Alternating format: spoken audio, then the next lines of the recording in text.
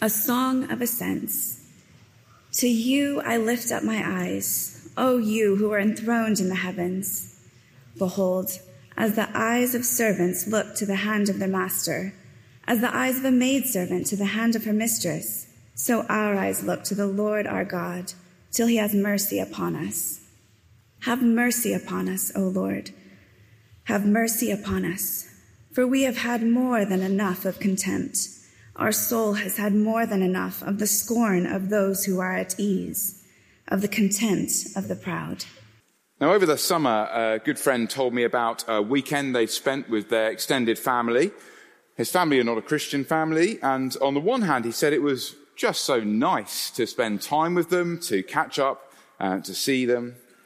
But he also said he left feeling worn down because the background tone of the weekend was scorn that he was a follower of Jesus. If we've been a Christian any length of time, we'll have felt what it is to experience contempt or scorn for our faith. Many will be receiving A-level results this week, will have just received them. As an A-level student, I remember sitting with a friend in the library and then them saying, well, how can an intelligent person like you believe in Jesus? Now, clearly he was making a generous assumption about my intellect. But however he meant it, it was a put down, as if to say, well, you must in fact be an idiot. Perhaps we've felt it in the workplace. One worker described sharing his faith in the office, and one of his colleagues replying something along the lines of, I'm so pleased you found something to help you and something that makes you happy, but I'm a strong and independent person and I simply don't need anything to help me through life. Again, however it was meant, it was a patronizing put down. Contempt and scorn from unbelievers is something that Christians all across the world experience.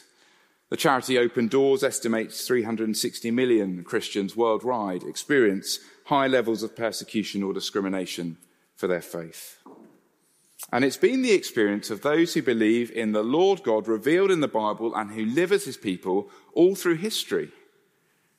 And it was the experience of the Psalmist and those travelling with him in Psalm 123, thousands of years ago. Have a look at verse 3. The psalmist writes, have mercy upon us, O Lord. Have mercy upon us. For we have had more than enough of contempt. Our soul has had more than enough of the scorn of those who are at ease, of the contempt of the proud. Psalm 123 is the fourth of this group of psalms called the Songs of Ascent. And we've seen over the last few weeks that these psalms are words that are here to keep us going on the journey to the heavenly Jerusalem. Psalm 123 was first written for a journey, most likely back from exile to the earthly city of Jerusalem. But the language through all these psalms, and indeed through all of this fifth book of the Psalms, is language that far exceeds a description of a historical return, a physical return to an earthly city. And then with the prophets like Isaiah and Jeremiah speaking of a return from exile to a heavenly city, well, we find that these are words that the Christian can take hold of. We can take hold of to encourage us on the journey to the new creation. A few weeks ago, we saw in Psalm 121 the journeying pilgrim looking at the way ahead and considering the hazards. He said, I lift my eyes to the hills. From where does my help come? But that psalm gave wondrous assurance that despite the dangers that the hills pose, the Lord will keep us. And here in Psalm 123, we look at the danger of contempt and scorn towards Christians. And we discover that the Lord, in his loving commitment to keep his people, well, he teaches us how to keep going in the face of contempt, even when we grow weary. And so we have 3 points. You see them on the handout this morning. First, the burden of contempt, and then the eye of hope, and finally, the certainty of mercy. So the burden of contempt. Verse 3 again, have mercy upon us, O Lord, have mercy upon us. For we have had more than enough of contempt. Our soul has had more than enough of the scorn of those who are at ease, of the contempt of the proud. Contempt is to despise. We hear that phrase, the contempt of court, when someone behaves in a way that shows disdain to the proceedings. It's to treat someone, to look down on someone, even to hate them. And then added to this contempt is scorn or ridicule, mockery, put-downs, mistreatments. I recently spoke to a school pupil who described how they were speaking to another student about Jesus, someone who was interested, and they often spoke to them. And whenever they did, another friend would hear and interrupt and say, "Stop talking about that stupid stuff." I was reading this week of a family in South Asia whose neighbours and relatives expelled them from the community for their faith in Jesus. And the church they're part of sought to build a small home for them, but they couldn't afford to finish it. They ran out of money. It had no roof. And so the community mocked them, saying, "Call out to your God. He will take care of you. Show us your God is better than ours." And this psalmist says this contempt and scorn comes from people who are at ease and proud. You see that in verse 4, the scorn of those who are at ease, the contempt of the proud. And here these phrases particularly describe the unbeliever. And it's worth saying this doesn't mean that everyone who doesn't follow Jesus is especially arrogant in the way they behave. We can no doubt think of people who are not Christian and we'd say they were humble or gentle or far from conceited. It's not to say that Christians can't be full of themselves either. But when the psalmist speaks of the proud here, he's using the language of the rejection of the Lord. To resist the Lord God as our God, well, that is the highest act of arrogance. The Lord God, made known to us supremely in the person of the Lord Jesus, is creator of all. He is creator of every one of us here. And Jesus Christ is risen today as attested by his resurrection in history, and he is ruler of all. And so to ignore our Maker and reject his Son, who he's exalted as king over the world, is the ultimate expression of pride. It's a bit like growing up in a loving home where our parents give us all the good things we need and they care for us and look after us, and then we refuse ever to speak to them or acknowledge them, and we live like we did it all ourselves. And the attitude is what the Bible calls sin. One early writer, Augustine, said that pride is the start of every sin. And he said it because at its heart, it is to exalt ourselves above our Maker rather than humbly submit to him. And so the psalmist speaks of the contempt of the proud.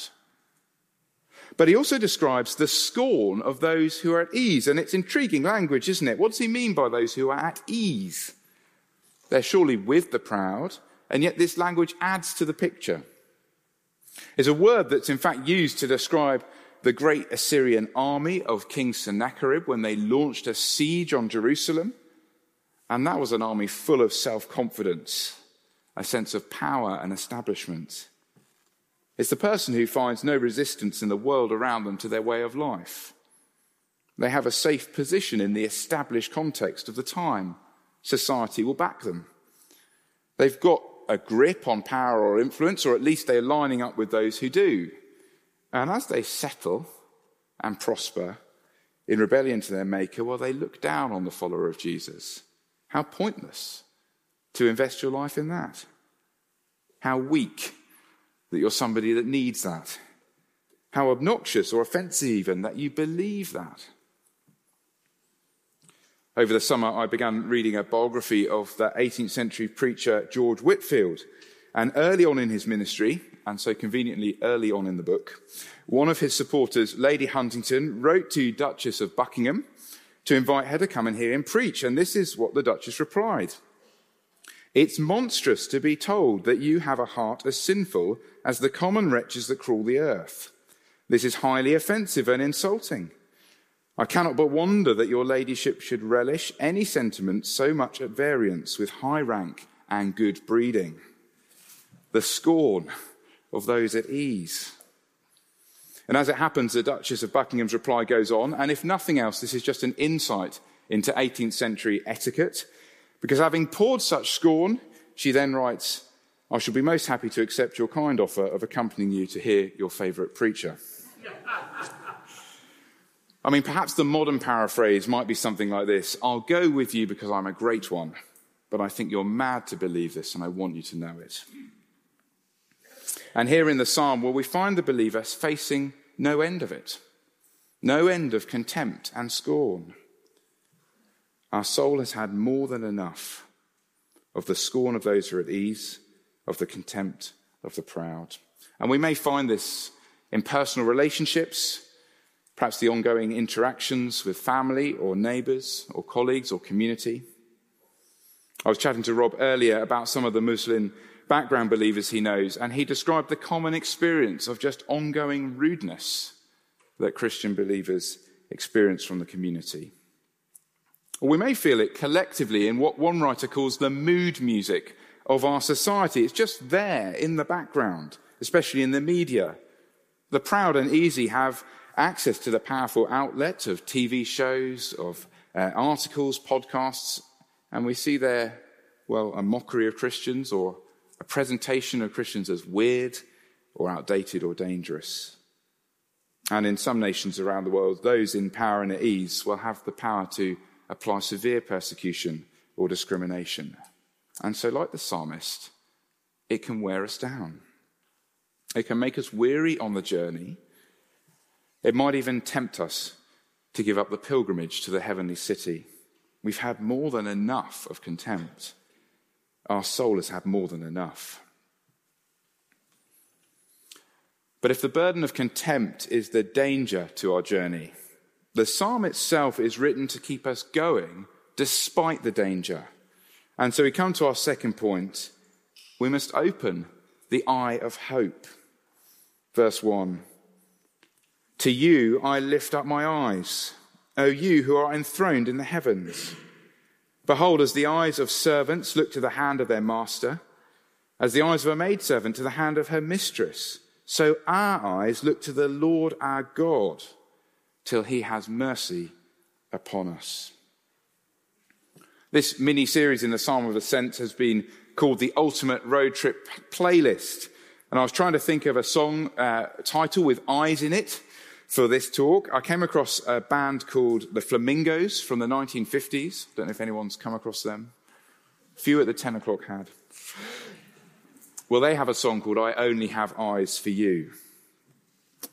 But I wonder if they might have another title. In preparing, I found older writers refer to this psalm with the Latin phrase oculus sperans, which means the eye of hope. Perhaps if you're trying to remember what we were thinking about this morning over lunch, that would be the phrase that would help you get back into this psalm. The eye of hope. Oculus sperans.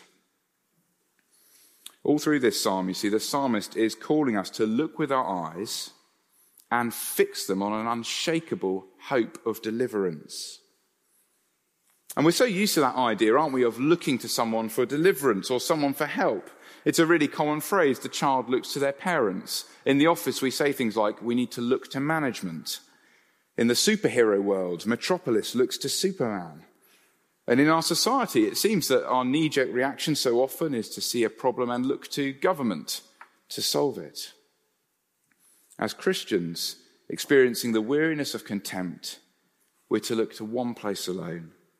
Verse 1, to you I lift up my eyes, O you who are enthroned in the heavens. It's like the psalmist is teaching us collectively by giving us his personal example. To you, I lift up my eyes. It's an individual action. As we collectively may face the burden of contempt, well, there's a personal response for us to lift up our eyes. And we don't just lift them anywhere. In Psalm 121, the psalmist lifted up his eyes to the hills. And there it seemed like a look of despair. The journey lay ahead, and there were these hills full of threat and danger. And when we're wearied and burdened by contempt, well, it may feel our eyes can only fix on the trials or the people causing the scorn. And it may feel too much. Our soul has had more than enough.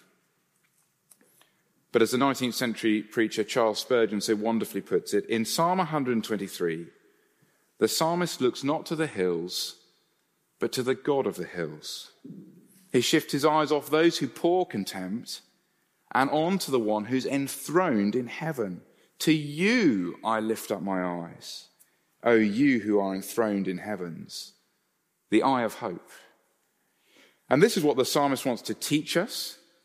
He sings it to himself. He wants us to sing it corporately. To you I lift up my eyes. You could imagine the pilgrims on the journey reminding one another of the need to fix their eyes on the Lord.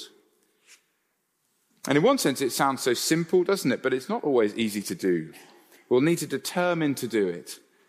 Spurgeon again puts it well, we must use our eyes with resolution, for they will not go upward to the Lord of themselves, but they will incline to look downward or inward or anywhere but to the Lord.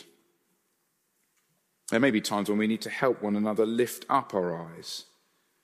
One Puritan writer counsels us to read to one another the great truths of the Lord, that we might help one another fix our eyes on him. And we're reminding one another that our God is enthroned in the heavens.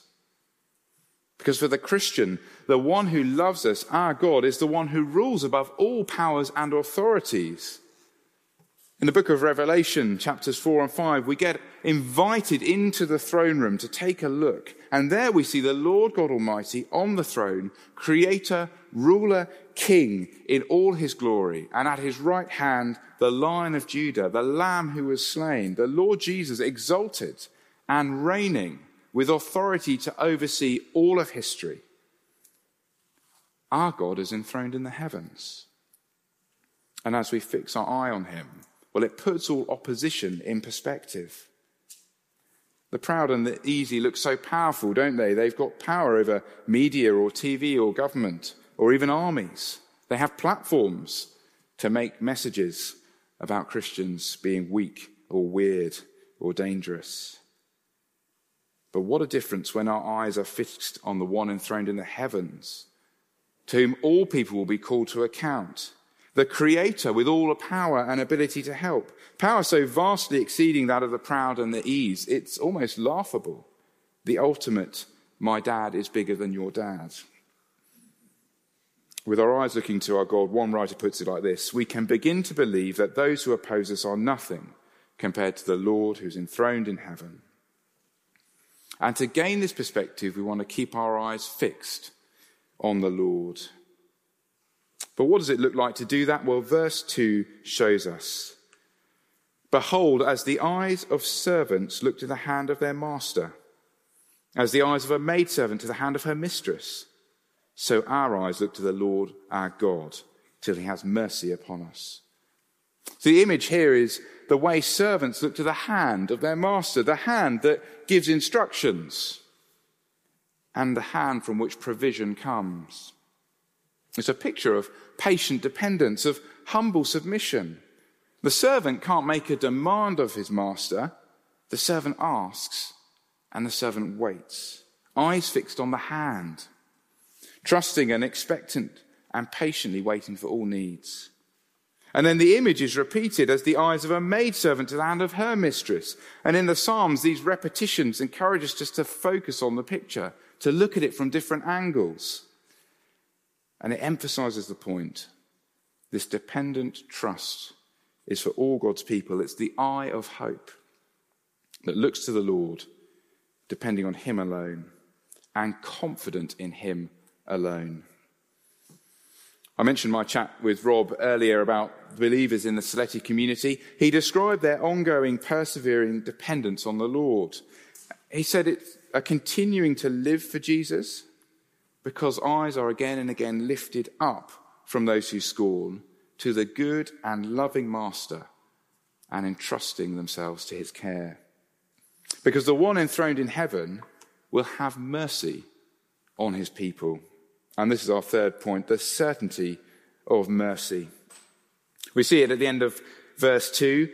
So our eyes look to the Lord our God till he has mercy on us. The very heart of this psalm focuses on God's mercy. Verse 2 is a statement of confidence, till he has mercy on us. And it leads to a dependent cry. Verse 3, have mercy upon us, O Lord, have mercy upon us. Mercy can't be earned, mercy is given. To receive mercy is to be spared, not because we deserve it, but because out of the kindness of the one who shows mercy. And it's at this point in the psalm when he's focusing on God's mercy and its certainty that he then uses God's name, the Lord. The Lord in capitals there is what the Hebrew text would have the name Yahweh. And Yahweh is God's covenant name. He's saying the Lord is the God who's made covenant promises to us. And not only has he made them, but he will keep them. And his promises are a promise of mercy for all who come to him. The psalmist would have known the great declaration in the book of Exodus where God declared his name to Moses. And he's described himself as the Lord, a God merciful and gracious, slow to anger and abounding in steadfast love and faithfulness, keeping steadfast love for thousands, forgiving iniquity and transgression and sin, who will by no means clear the guilty. The Lord is a God of mercy, who has made promises of mercy, which are accomplished in his gospel of mercy. And so the psalmist instructs the Christian believer, suffering the contempt, to look to the Lord. He's got mercy in his hand, to look with eyes of hope as we wait for it. And we know we will receive mercy because we know what the Lord has done. In the person of the Lord Jesus Christ, he humbled himself to bear contempt and scorn at the hands of men and women, so his mercy might flow to all who turn to him. And through his life on earth, the Lord Jesus suffered ridicule and derision at the hands of the proud and easy, and supremely he bore contempt at the cross. In Matthew's Gospel, he records, "Then 2 robbers were crucified with him, one on the right and one on the left. And those who passed by derided him, wagging their heads and saying, 'You who would destroy the temple and rebuild it in 3 days, save yourself. If you're the Son of God, come down from the cross.' So also the chief priests with the scribes and elders mocked him, saying, 'He saved others, he cannot save himself. He's the King of Israel. Let him come down from the cross and we'll believe in him. He trusts in God. Let God deliver him now if he desires him. For he said, I'm the Son of God.' And the robbers who were crucified with him also reviled him in the same way." The Lord Jesus is the perfect example of the one who looks to the Lord as the eyes of a servant look to the hand of their master. We said those words together from 1 Peter. When he was reviled, he did not revile in return. When he suffered, he did not threaten, but continued entrusting himself to him who judges justly. And yet, even more than an example, Jesus endured this contempt and scorn on the cross to pay the price for all the times we have treated him with contempt or scorn, so that his mercy might flow, as God promised, to all who come to him. So when we look to the Lord with the eye of hope, as we wait in dependence for mercy, well, we know he will have mercy, because he already has. And the cross assures us of his unshakable, unquenchable mercy. Well, it may be that as we wait on him, we experience what we might call mini deliverances in times of contempt and scorn, as they subside or people move on. The family in South Asia, well, they received help from other Christians to finish their home. Their neighbours had mocked them, but God had done exactly what they said he couldn't. But we know that as followers of Jesus, contempt will come, and it will come again. Jesus suffered scorn and contempt in this world as it resisted his good rule. And so his people will face the same scorn he did. Jesus says, "You do not belong to the world, but I've chosen you out of the world. And that is why the world hates you." But Jesus' people also know his mercy poured out at the cross. And because his mercy flows to those who come to him as Lord, well, we know contempt will one day fully end, because he's prepared a place for us in the heavenly Jerusalem, where all contempt and scorn will be banished forever. And so I wonder if this psalm can help us not only as we endure contempt, but as I've been thinking about it this week, also to grow us in a willingness to live for Jesus in such a way that contempt might come. Because perhaps it's the fear of scorn that holds us back. Because we think, well, how will I endure it? What if family or friends or neighbours or colleagues or community pour scorn, and I have to live among them. We may think, how would I keep going if that contempt were to come? And here the psalmist says you can, because the Lord is enthroned in the heavens, and he is a Lord of mercy. His mercy is more. We can fix our eyes on him, knowing that deliverance will come. Or it may be that we're here this morning and we've not yet turned to follow Jesus, but we sort of want to, but the fear of scorn holds us back. Well, Psalm 123 ultimately points our eyes to the cross, because there we see the Lord's mercy poured out in the work of Jesus Christ. Mercy which means we won't face judgment for our sin and what it deserves. And mercy that assures us that our Lord and Master and Father will deliver us. So what will keep us going in the face of contempt and scorn? Well, we fix our eyes on a merciful Lord enthroned in the heavens, the eye of hope, until the day when he returns and fully and finally delivers us from all contempt and scorn forever. Let's pray together. Heavenly Father, we thank you that you are the Lord God enthroned in the heavens, that you rule above all powers and authorities, that you are greater than any person or community or power that treats your people with contempt and scorn. We thank you that you are the Lord who has mercy. We thank you that you've poured your mercy out to us through the death of the Lord Jesus at the cross. And we thank you that in your mercy you'll bring a full and final end to all the scorn and contempt we endure. Please help us to keep our eyes fixed on you, that we might keep going in the journey. And we ask this in Jesus' name. Amen.